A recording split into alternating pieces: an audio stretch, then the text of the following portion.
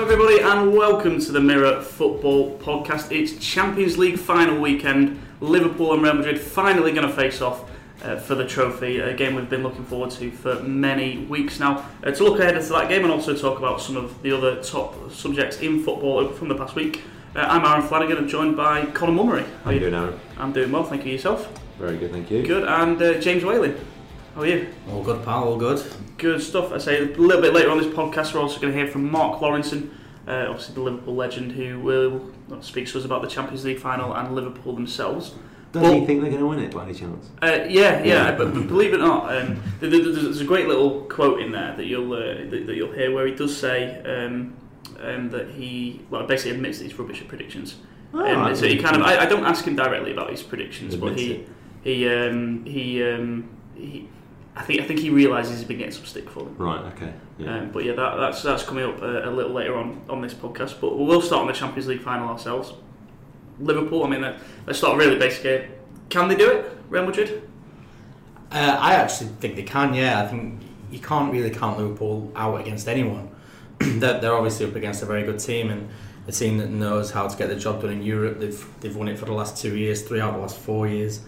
And even though they've had probably a bit of an under-par season this time around, they've still managed to find a way to reach the final. But the way Liverpool have sort of got there, amazing first leg performances against Porto, against Roma, and against Manchester City. Manchester before Roma, obviously.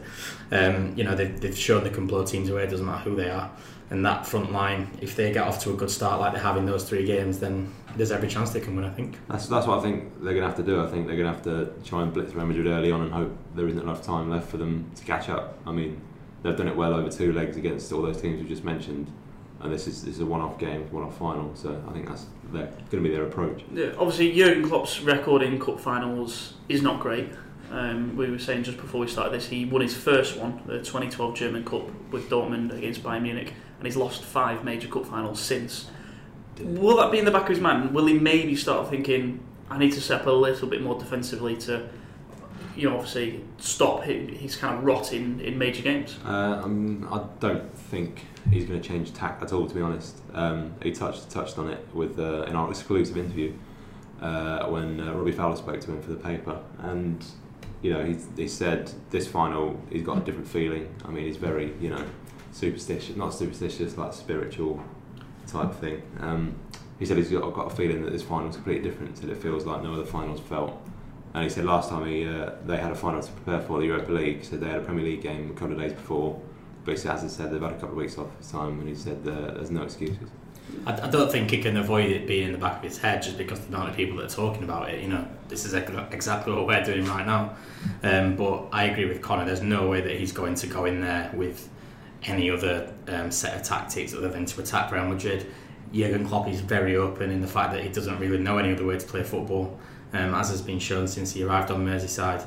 And he's got tools to go out and attack. And we've seen how amazing Mo Salah's been all season. He's obviously going to be the key again. And if he turns up and plays, then there's no reason Liverpool can't win a 6th title. Yeah, looking forward, obviously, if Salah was to inspire Liverpool to win this, scores the winning goal, does that put him in pole position for Ballon d'Or now? I think literally about a month ago it was first mentioned, or maybe more like 2 months ago, Salah in the Ballon d'Or race, and I think there were a few doubts kind of going, maybe not yet, but I don't know, I'm starting to get the feeling that he can win that. Yeah. I think the only thing, if Liverpool go on and win the Champions League, I think the only thing that could stop Salah winning the Ballon d'Or is Argentina winning the World Cup, and Messi then would probably claim it just because it'd be the crown of his career. Maybe similar with Portugal, although Ronaldo's already won a major tournament.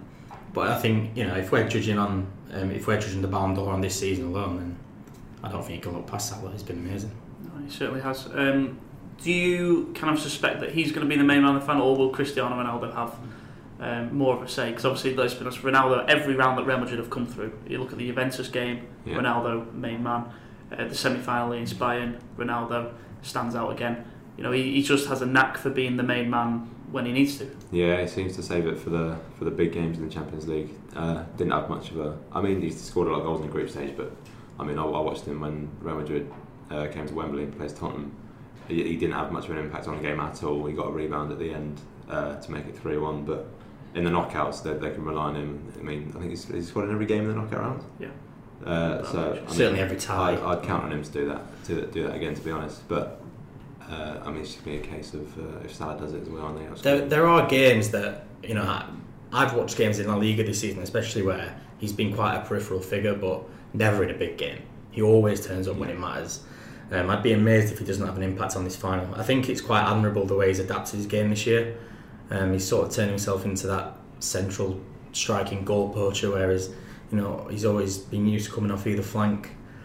So I think there are certainly parallels between him and Salah in that, you know, they're natural wingers who have turned themselves into out and out strikers, and it's going to be intriguing to see how they match up. Yeah, obviously the attack of Real Madrid, so you can't really have any doubts. You know that they can turn up for big matches. They always do. Defensively, I say in the interview you alluded to there, Connor, where Robbie Fowler spoke to Jurgen Klopp, really in depth. I mean, if you've not seen it yet, please do read it. It's fascinating, some of the insight that we get. But they both talk about Real Madrid and beating Real Madrid and possible weak link. And one of the weak links they say is Marcelo, obviously the left back, very attacking based left back, but I mean, for me, arguably the best fullback in the world. And they're saying he's a potential weak link for him. I mean, I don't know about you guys, but I think I disagree with that one. Yeah, I don't see that at all, to be honest. I think he's by far and away the best left back in world football. I think he has been for a number of seasons. He's going to be up against Salah, but I mean, he's not going to be on his own. He's going to have a lot of help. I think Casemiro is going to be tasked with doing quite a job on Salah. I mean, he's going to have to if they're going to keep him at bay, because it won't. You know, it's not just going to be Marcelo, because he's probably going to be at 40 yards at the wing most of the game. But no, I don't think he's their weak link, to be honest. I mean, if Real Madrid doesn't really have one, do they? I think it's probably more of a tactical aspect rather than personnel, saying that Marcelo is the weak link. I think if you delve further into that, it's probably just that left side where, because he's going to be playing so far up the pitch, that is an area where Liverpool can attack.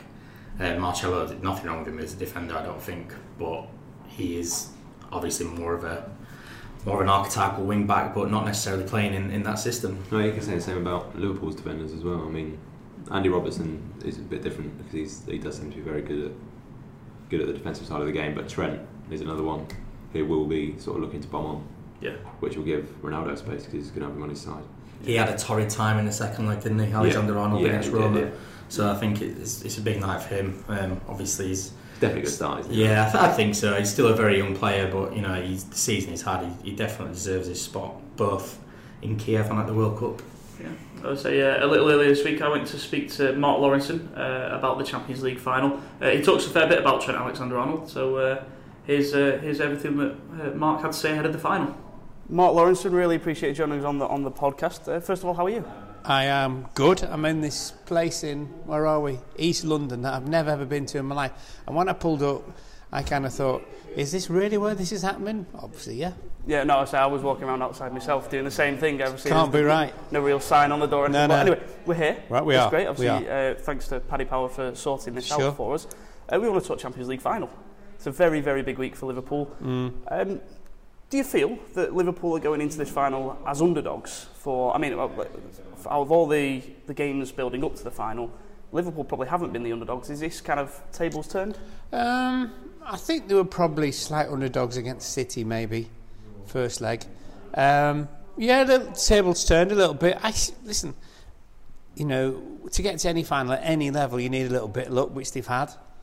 You need a good side as well. You need goal scorers, and they've kind of got all those kind of things. So, and I think apart from City, the draws have been kind for them, but that's just not their problem. You just deal with it when it happens.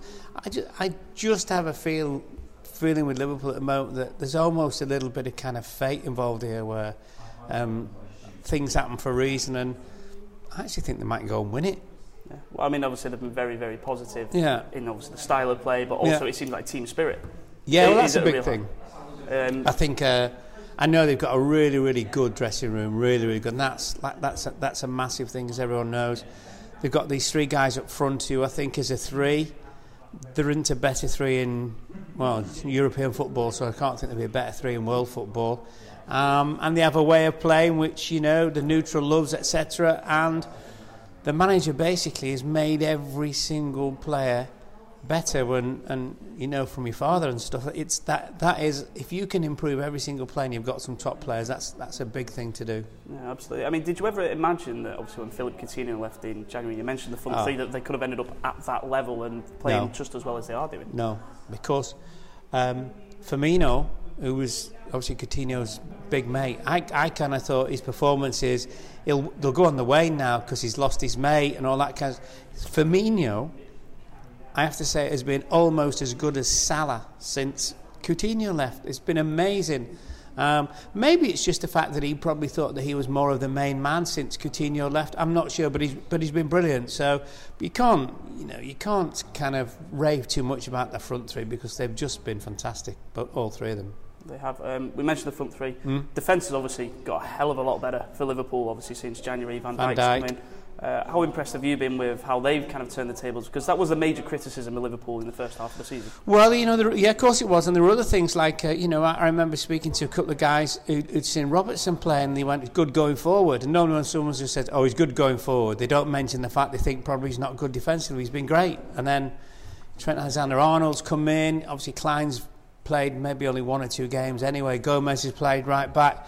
But Trent Alexander-Arnold obviously will play in the final, as will Robertson. So they are 2 massive bonuses. I think also that Lovren has improved since Van Dijk's been there. And I think Lovren now knows his first pick anyway in the Champions League, so that helps. And I have to give a big shout out really to the 3 midfield players, which have Oxlade-Chamberlain got injured, as we know, the other week. But Oxlade-Chamberlain, Milner and Henderson generally, and occasionally Wijnaldum and Can have been great because they've got this front three that, as we say, is just absolutely top class. But the 3 midfield players have really, I thought against Roma that department was the best of all the departments in the 2 games of midfield players. No, I have to say I completely agree, especially with Oxlade-Chamberlain. When he picked up the injury and then when he's out for the World Cup, I mean, I'm not a Liverpool fan. No. Obviously, I was thinking Henderson, Oxlade-Chamberlain just had this connection. Yeah. They played so well together, and it was a real shame that he's not going to the World Cup. And the other thing is, for the last 3 or 4 weeks, they've basically only had 3 midfield players available. That's been Milner, Henderson and Wijnaldum. So they've been down to the bare bones. I mean, I think he even Klopp started Alexander-Arnold on the right in midfield in one game. They were that struggling for numbers. Yeah, no, it's good how versatile the squad is. That obviously you've got players who can do that, and obviously Milner can play anywhere on the pitch. He's played up front for City. He's played full back for Liverpool. Wing. He's fantastic. Yeah. I want to go back to 1984 final. I read an interesting story. You weren't born then either, were you? No, I wasn't quite. Jeez. Yeah, no, sorry about that. I read a great story the other day. Ian Rush saying about how you sang a song as you're walking out, but. Whose idea was that? Was it just a predetermined thing, just a bit of mind games? No, absolutely nothing organised about it whatsoever. What happened basically was that we got to the ground unbelievably early, and 3/4 of the ground was full. Liverpool end, they were still out in the bars and the pubs and stuff. This was 2 hours before the game. We never got anywhere 2 hours before a game, but because it was a final, we had to get there early because of the police. And Graham Souness suddenly said, you know what, let's go walk around the pitch. Well, there was a kids' game on the pitch where we got booed to death, as you can imagine, walking around there. But in those days, in the old stadium, I know it's been kind of refurb, but you used to go up in the corner to the dressing rooms, and it literally was like Indian file, one after another, because it was quite narrow. And as we were kind of waiting, all of us to go up the steps and everything, somebody started singing this Chris Rea song, which was, I don't know what it is, but I love it. And that had kind of, we'd sung it throughout the year on occasions. I don't know when we'd won somewhere, some trophy or whatever. And we sang it, walked past Roma dressing room, up to our dressing room and all that kind of stuff. Never thought anything about it. And then when we won the penalties, Brucey's spaghetti legs, all that kind of stuff, the Roman manager, a guy called Niels Lidholm, he was Swedish, he actually said in the press conference that he knew his team were in trouble. He said, because we heard this singing. He said, I'm giving this team talk to my team kind of last time. I get them all together and talk and everything. Home team, expected to win. And he said the sing got louder and louder and louder. And he said, I suddenly realised, oh my goodness, this is Liverpool. players. And he said, as I realised, my players realised, and he said, honestly, they just went white because they were under enough pressure anyway because they expected to win at home. And he said, I knew we were struggling from that moment. Yeah, no, I'd say phenomenal mind games. The thing is, it's quite... Especially when they're not meant. Yeah. No, and it's a really upbeat song as well. It wasn't like you were singing something to intimidate. It's a dead happy jolly song. Yeah. But no, it's great. Mind games these days, I don't know whether you agree with this, but I kind of feel that there's not so much mind games in Premier League football anymore. No. Maybe I think the last that we saw was probably the old United-Arsenal rivalry, and doesn't really happen at kind of that scale anymore. Or do you think maybe we just don't see? No, but listen, because we know absolutely everything about football now, don't we? We know the whole, everyone knows about tactics, the nth degree. But no, I think you're right. But I mean, I think Liverpool were really clever at that.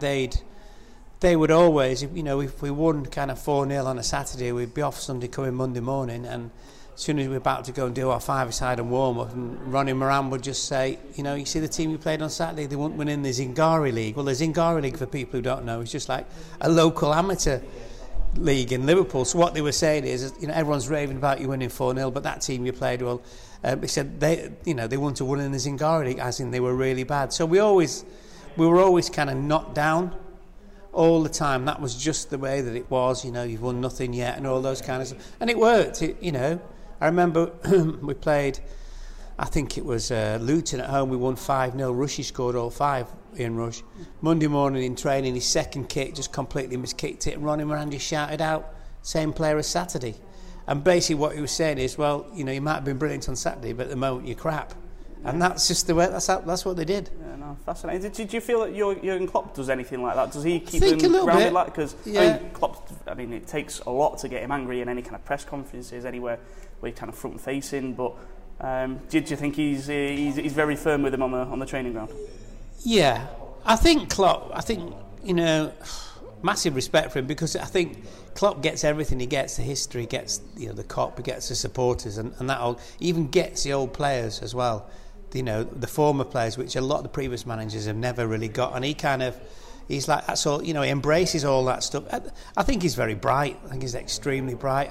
They tell me sometimes he come in at half time 2-0 up and he goes mad. Coming at half time like 1-0 down, and he's like, we're brilliant boys, we're absolutely brilliant. So I think he's such an outstanding communicator. I think that's the thing with him, and I think that he celebrates when they win and he gives it to them when they lose, which is probably just about right. Yeah, I remember when he first came over. I think it was West Brom, and Liverpool drew. I know what you're going to say. Got a draw, and obviously got all the players in front of the crowd and the big celebration. And I remember watching it first time, thinking, this is really bizarre. Really bizarre. It was a little too over the top, I felt, for what it was, but it actually felt like a turning point. Yeah. A turning point for mentality, a turning point for just the way that Liverpool were going to approach things from there onwards. And I did it. He did it to convince the crowd, because he kept seeing loads of people leave 5 minutes before the end, and so that's when he did that. And he turned around and he just said, "Look," he said, "if we can't convince these people that we're not capable of scoring in the last 5 minutes, what's the point?" And that's what he was saying. He said, so now my team have to convince that we're going to keep scoring and scoring and scoring. And it's worked, hasn't it? Yeah, no, worked an absolute treat. Obviously, you're a defender yourself. Liverpool's defence, well, we know we've briefly talked about it earlier. One of the surprise stand-up performances we've mentioned already is Trent Alexander-Arnold. Yeah. He's got the unenviable task in this Champions League final of, depending on how Real Madrid line up, probably going to come up against Cristiano Ronaldo. Against Ronnie. What sort of a task is this for a young man like Trent? Well, to be fair to him, every obstacle has been chucked in his place. He's managed to clear it. He wasn't great the last month of the season. It wasn't, especially against Roma, where though he didn't have much protection. He wasn't great that day, but he's just improved. He just keeps improving. I think there's I don't necessarily think Ronnie will be. I think Ronnie will be more down the middle, to be honest with you, as much as anything. But Alexander-Arnold's quick, which means he's quick on recovery if he does make a mistake. I think he's now started to really get into the how you play right back. He's made the position his own.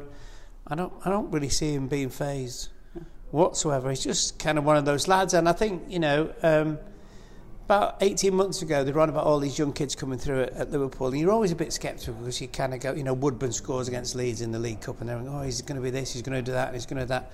And he's probably struggled a little bit. He's not been anywhere near the first team, and when you looked at all of them, you kind of thought this lad was going to be the best of the bunch, and it's turned out that way. He's played right-hand side of midfield a few times. Klopp loves him. And he just, you saw did you see how he dealt with him in terms of being called up for England? No, I didn't see that. Well, the squad came out the other day, didn't it? Yep. And they were going to, I think Liverpool were going to Marbella for some warm weather training and all that kind of stuff. And he walked across the apron with him to get the plane, and Klopp just said to him, you got a holiday planned? And he went, no, boss, I'm not really kind of thought about it. He said, so, after the Champions League, you're just going to do whatever in all your time off? He went, yeah, and he just went, you're not. I said, what? You're in the England squad. So that's kind of Klopp. That's a little bit of an insight to that's the way. Then he gave him a great big hug and said, go on, you deserve it, you'll be great. Oh man, it's a weird place to find out on the airport apron as well. That's, on the apron, yeah. That's great. Yeah.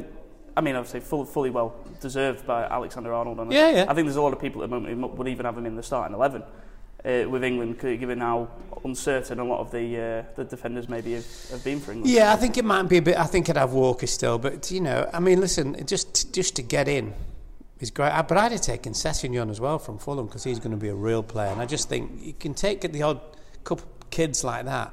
And they'll be so much the better for experience. But I think Liverpool. I think England will be all right. Gareth Southgate, I like what he's trying to do. Yeah. No, I'm with you on that. I'm quietly optimistic. But yeah. I'm like that before every World Cup, normally. Yeah, but quietly optimistic as in I think they'll play well. But if they do really well, they might go out in the quarters or something. But I think the draw gets difficult. It gets very difficult. It's called the Germans. Yeah. I say back to Liverpool.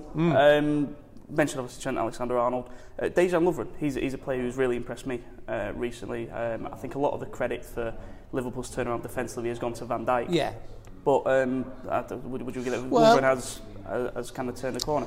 Yeah, I think I may be totally wrong, but I think Lovren's probably played in nearly every Champions League game, and I think that's the other thing about the manager is that. If you've looked at all the Champions League teams, apart from when they were already 5-0 up against Porto and played him in the return leg, Klopp has always played his strongest team, and Lovren's always been in it. And Klopp, it's really clever insofar as he bought Van Dijk. We know he's a top player, and Lovren now. I kind of think when he played with Matip, it was as though Lovren was in charge but didn't want to be. Whereas now, I think Van Dijk's in charge, and Lovren really likes that. He can just play his game, and some players are like that. Some players, your John Terrys and your Adams of this world and Roy Keanes, they can help themselves play, but they can help you, they can help me. Others can just look after themselves. I think that's the way that Lovren is, which is maybe playing with Matip was just a bit too much for him. You'll never ever know, but at least he's playing well now. Yeah, no, absolutely. Last thing on the Champions League final, Klopp has been to a Champions League final before. He's been to a lot of major finals and not been the most successful in major finals. And he's never won, yeah. Does that concern you in any way, or do you think he's winning mentality? Yeah, well, I flip it round because I think in every one of those finals, they've never been favourites, anywhere near favourites to win. So I think that was the achievement in itself. Look, if Liverpool, if Madrid beat Liverpool, people still turn around and go, oh, they go back Klopp, he's never won in the final. But the achievement for Liverpool has been to get to the final. If you said in January, 2 minutes after Coutinho signed for Barcelona, that Liverpool would get through to the Champions League final, they'd have carried you away. The blokes in the white coats would have carried you away. No, you wouldn't have got a bet, you wouldn't have got a prayer or anything. So they've come a long, long way. But I'm a little bit with this, which is, I do think fate plays a massive part, and they've had a little bit of luck in different games, and I just feel come Saturday it might be the same. Yeah, no, fingers crossed. Are you willing to give a big prediction? I'm open to predictions. Everyone, but I think Liverpool are going to get through by hook or by crook. Sometimes I think it's almost as a player that you're going to win. It's just a strange thing. Yeah. Mark, it's been an absolute pleasure. Thank you very much. No worries, boss. Mark Lawrenson there joining us on the Mirror Football Podcast. All right. So big thank you as well to Paddy Power for sorting out that interview for us. Massively appreciated. Some decent insight there. Now, moving on from the Champions League final, it's not the only major football news we've had this week. Just when we thought the season was pretty much gone, Arsenal kind of rushed through their appointment of the new manager. They didn't have a choice, did they, after he did it himself? Yeah, well, I mean, they kind of... the inside story, I think, from Unai Emery, from what I can gather, is why they announced it then is because he's flying out to the Champions League final on Thursday, so today as we're recording, and he basically, part of his agreement with Arsenal was, well, if we're doing it, we need to do it before I go there, which is why it just kind of was rushed out, and I assume that's where there was maybe a confusion with the timings of him changing his website. But it's pretty Arsenal, isn't it? I don't know, it's kind of screwing up their own announcement. Yeah. I was sat in work here at like 10:30 on Monday night or whatever, and it was Monday night. Was it Tuesday night? Monday night, wasn't it? I think. I don't know. I don't know. One of them. I said it. What day is it? Was it? No, Tuesday. In it, one of the nights, cruising to the finish, nice and quiet, and then obviously, he changes his website. Yeah. Cheers, Unai. Great start, mate. You get me on your good side. But yeah, anyway, Unai Emery appointed as a manager, but then for so long it seemed like it was going to be Mikel Arteta. Do you think this is a case of Arsenal bottling Arteta, just kind of not having the guts to kind of make a stand? I think bottling's possibly harsh. They do seem to have gone for the safe option. I mean, he's been consistent wherever he's gone, hasn't he? He has won things, got a lot more experience. Well, he's actually got experience, whereas Arteta hasn't. Arteta would have been a bit of a gamble, but I do feel like that's what Arsenal needed right now. Aubameyang said himself that they've stagnated for a few years.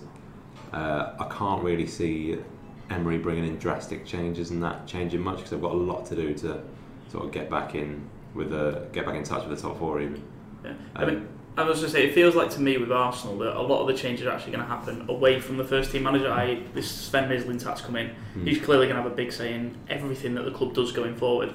But he's only been there, I think, 6 months or so now. This is his first major summer, and I think this summer's possibly going to be more about him than maybe the first team manager. Yeah, it doesn't seem like Emery's going to have much say in transfers. Obviously, they'll run things by him and whatever, but they've very much brought him in. They've made a point of bringing him in a head coach role as opposed to a manager role. So, I think that's obviously a massive change, isn't it, from Arsene Wenger, who basically did everything from making a team, washing the kits, to signing players. You know, they've now got a man in who is a lot more in the sort of 21st century mould of a head coach. We don't have many managers in inverted commas anymore, and I think that's probably what Arsenal needed, to be honest. Yeah, I mean, from Emery's point of view, he has worked in them systems before. As at PSG, they very much had directors of football, and at Sevilla as well. It was only at Valencia before that where he was known as a bit of a wheeler and dealer, but I mean, he's no need for that because there's people doing the transfers for him. Arteta, anyway, going back to him, I get the feeling that he's going to be a manager of the future. He really wanted that job by the sounds of it. Obviously, it was just overlooked at the last minute, but I don't know. I'm pretty disappointed that we're not going to see what he's got. Yeah, I mean, indications from City seem to suggest that when Pep does call it a day, which obviously won't be for a while, so just sign a new deal, that if Mikel hangs around, then he'll be the man that they sort of tasked with moving it forward. Yeah. But obviously, he did seem like he was up for the job. Obviously, he spoke to him, he went for the interview and stuff, but chose to go another way.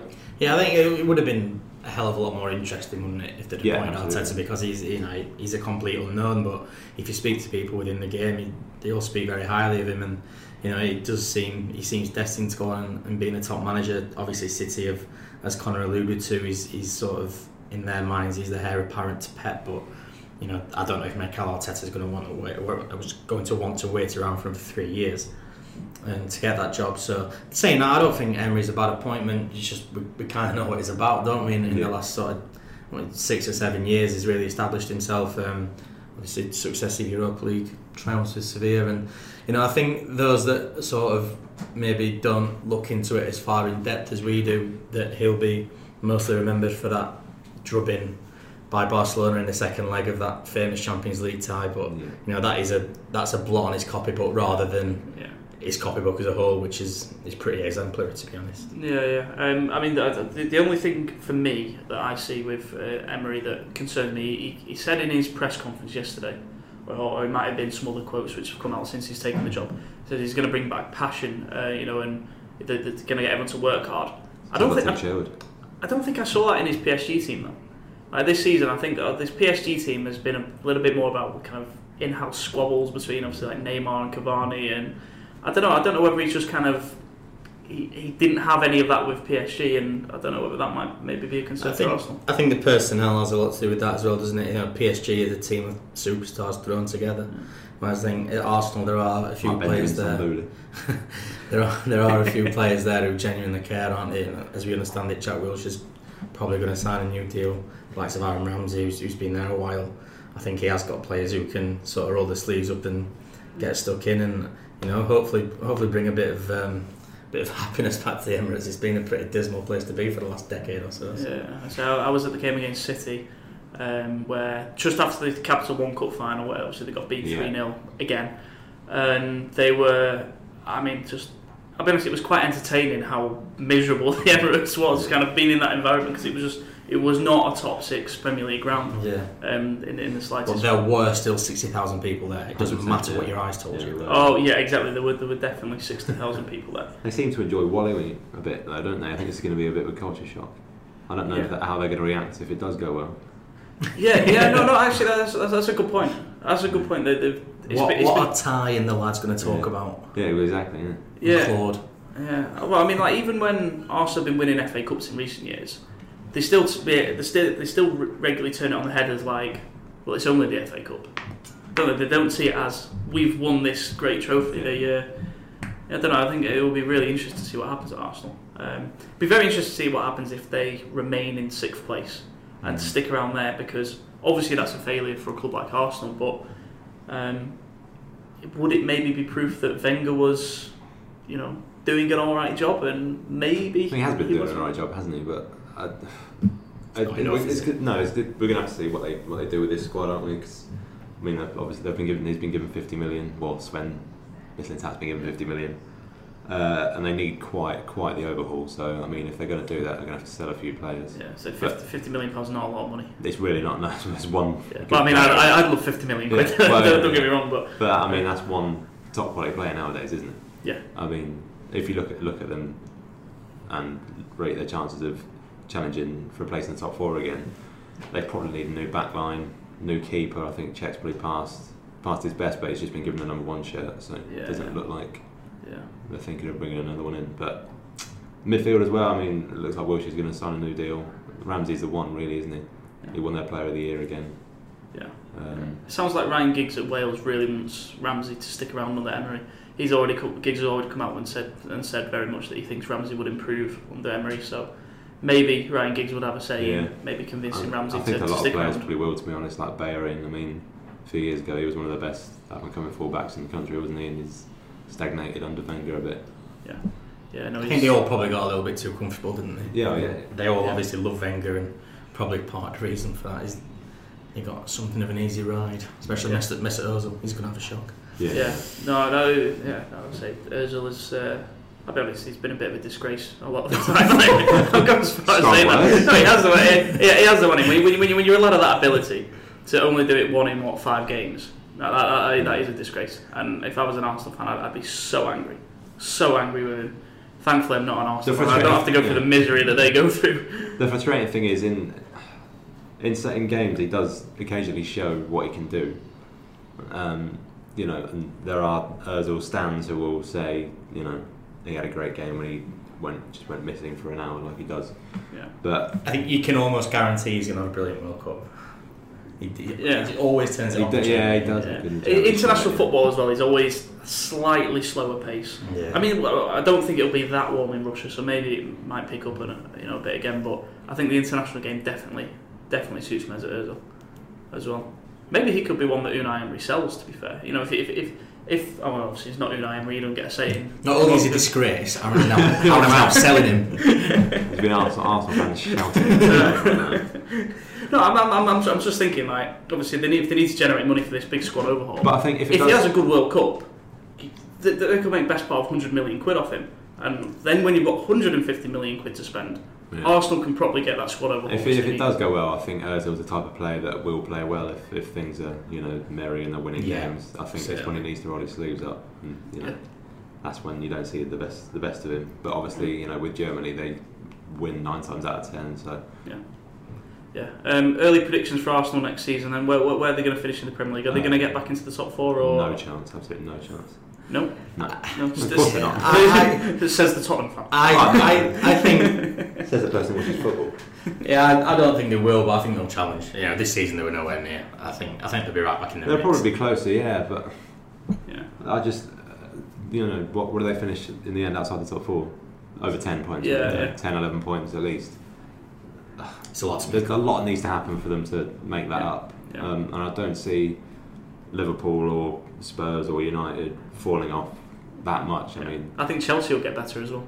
yeah. Absolutely. I think Chelsea have had the worst season that they've had in ages. Still finished above that Arsenal. can't happen again. So yeah, no. So not much hope of Arsenal getting in the top 4 then. I don't think so. It's small steps though, isn't it? Like how many years were Yeah, Liverpool of out of course, the top 4? Yeah. And fast forward to their first season back in the Champions League, and they're on the cusp of a 6 European Cup. The top 4 is a big ask, but I expect them to challenge for the Europa League and be right there at the end of it again, like they were this season, especially with Emery and his pedigree. Yeah, no, definitely got a cup pedigree. Right, moving on from Unai Emery, there is one more big football match taking place this weekend.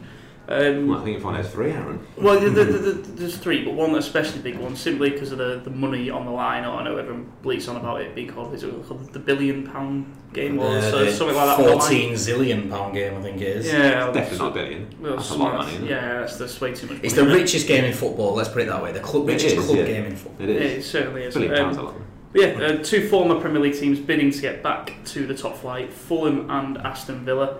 Waylo, you probably watch more Championship than any of us. How do you see this one going? Obviously, Fulham had a great season, didn't quite go up in the end. Yeah, I think for quite a few reasons, for me, it's basically a flip of a coin. I think Fulham are probably the better side, as borne out by their league position. They ran Cardiff incredibly close to join Wolves in that second automatic promotion spot. Indeed, if they'd have beaten Birmingham on the final day when they slipped up, they would have pipped Cardiff, who only drew against Reading. So there's always that sort of nagging feeling when a team misses out so narrowly. We saw it a couple of years ago with Brighton when they missed out on the final day and then crashed out in the semi-finals.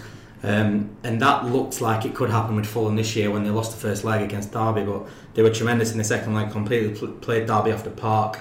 Ryan Sessegnon, who was quiet in the first leg, had a couple of quiet games towards the end of the season as well. He showed up and showed why he was a Championship Player of the Year, showed why there were people calling for him to be in the England squad even at the age of just 17 at the time. I think he just turned 18 last week.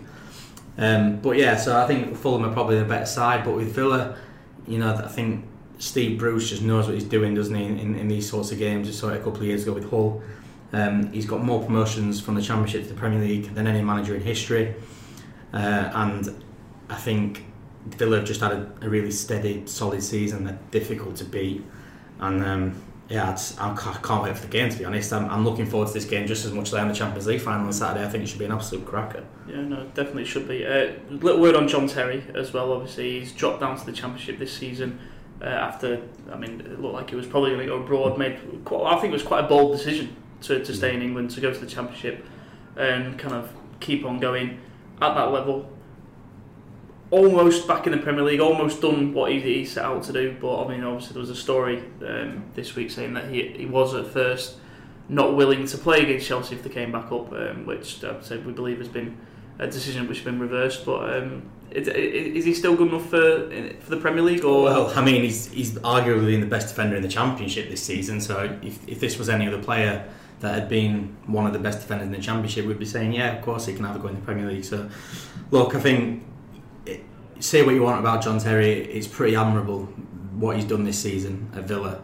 He could have very easily gone to China or the US and earned probably more money, but I think there's still that desire and hunger inside him to win things and to be part of meaningful football matches, which is why he joined Villa, another really big club.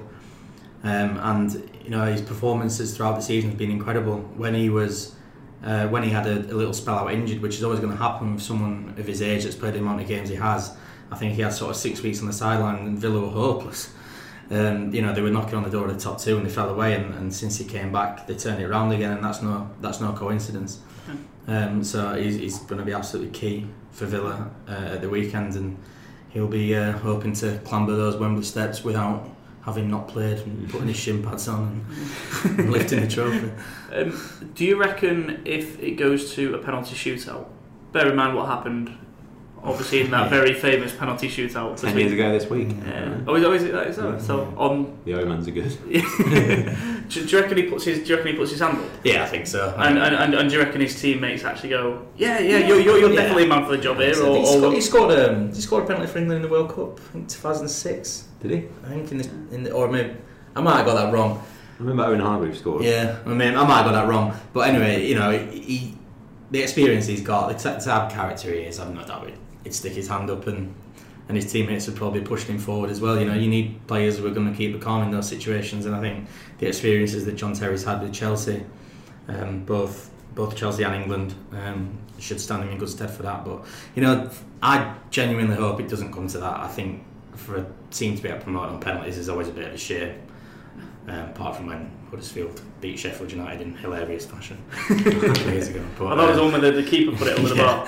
Yeah, but I genuinely hope that someone settles it, if not in 90 minutes, then in extra time.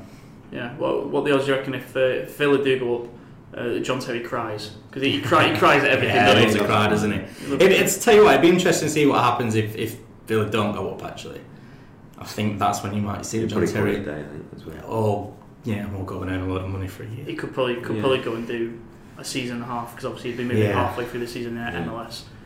Just go and do that, take it off. Take the missus to California or something. Yeah. Well, I don't know if you saw that LA Galaxy video doing the rounds, just of them trying to play it out from the back this week. Yeah.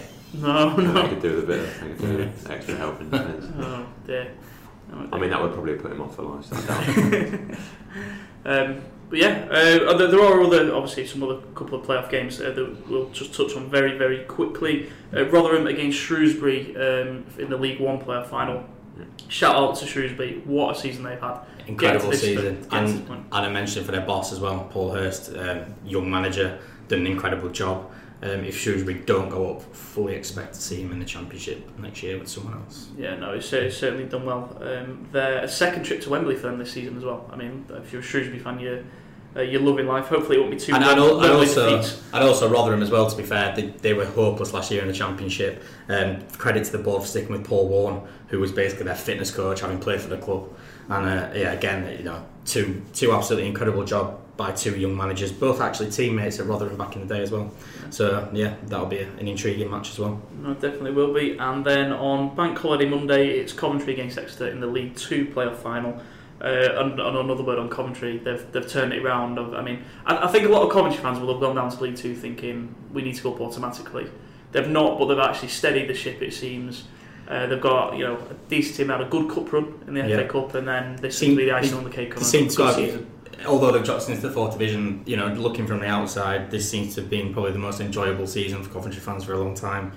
They've obviously had so many problems having to watch on a hill at Northampton and all that, and from the romantics point of view, I suppose it's pretty nice to see them back in big games, and I think they're taking over 40,000 fans to Wembley as well for that game, which is incredible for the 4th division. But they won't have it easy. Exeter, they're there on merit. They lost the playoff final last year to Blackpool, so they'll be just as desperate to get up as well. Absolutely. But yeah, so that's what we got to look forward to this weekend. Obviously, the Champions League final is the highlight, and we're very, very much looking forward to that. Next week's podcast will be looking back at the Champions League final, probably looking back at the Championship playoff final, and some tears from John Terry. That will do us this week on the Mirror Football Podcast. Anyway, if you don't subscribe to us already, you can get us on iTunes, Spotify and Acast. And on all them platforms you can give us a nice 5-star rating as well if you so please. But yeah, we will be back next week, and in the meantime, enjoy the weekend's football, and we will see you then.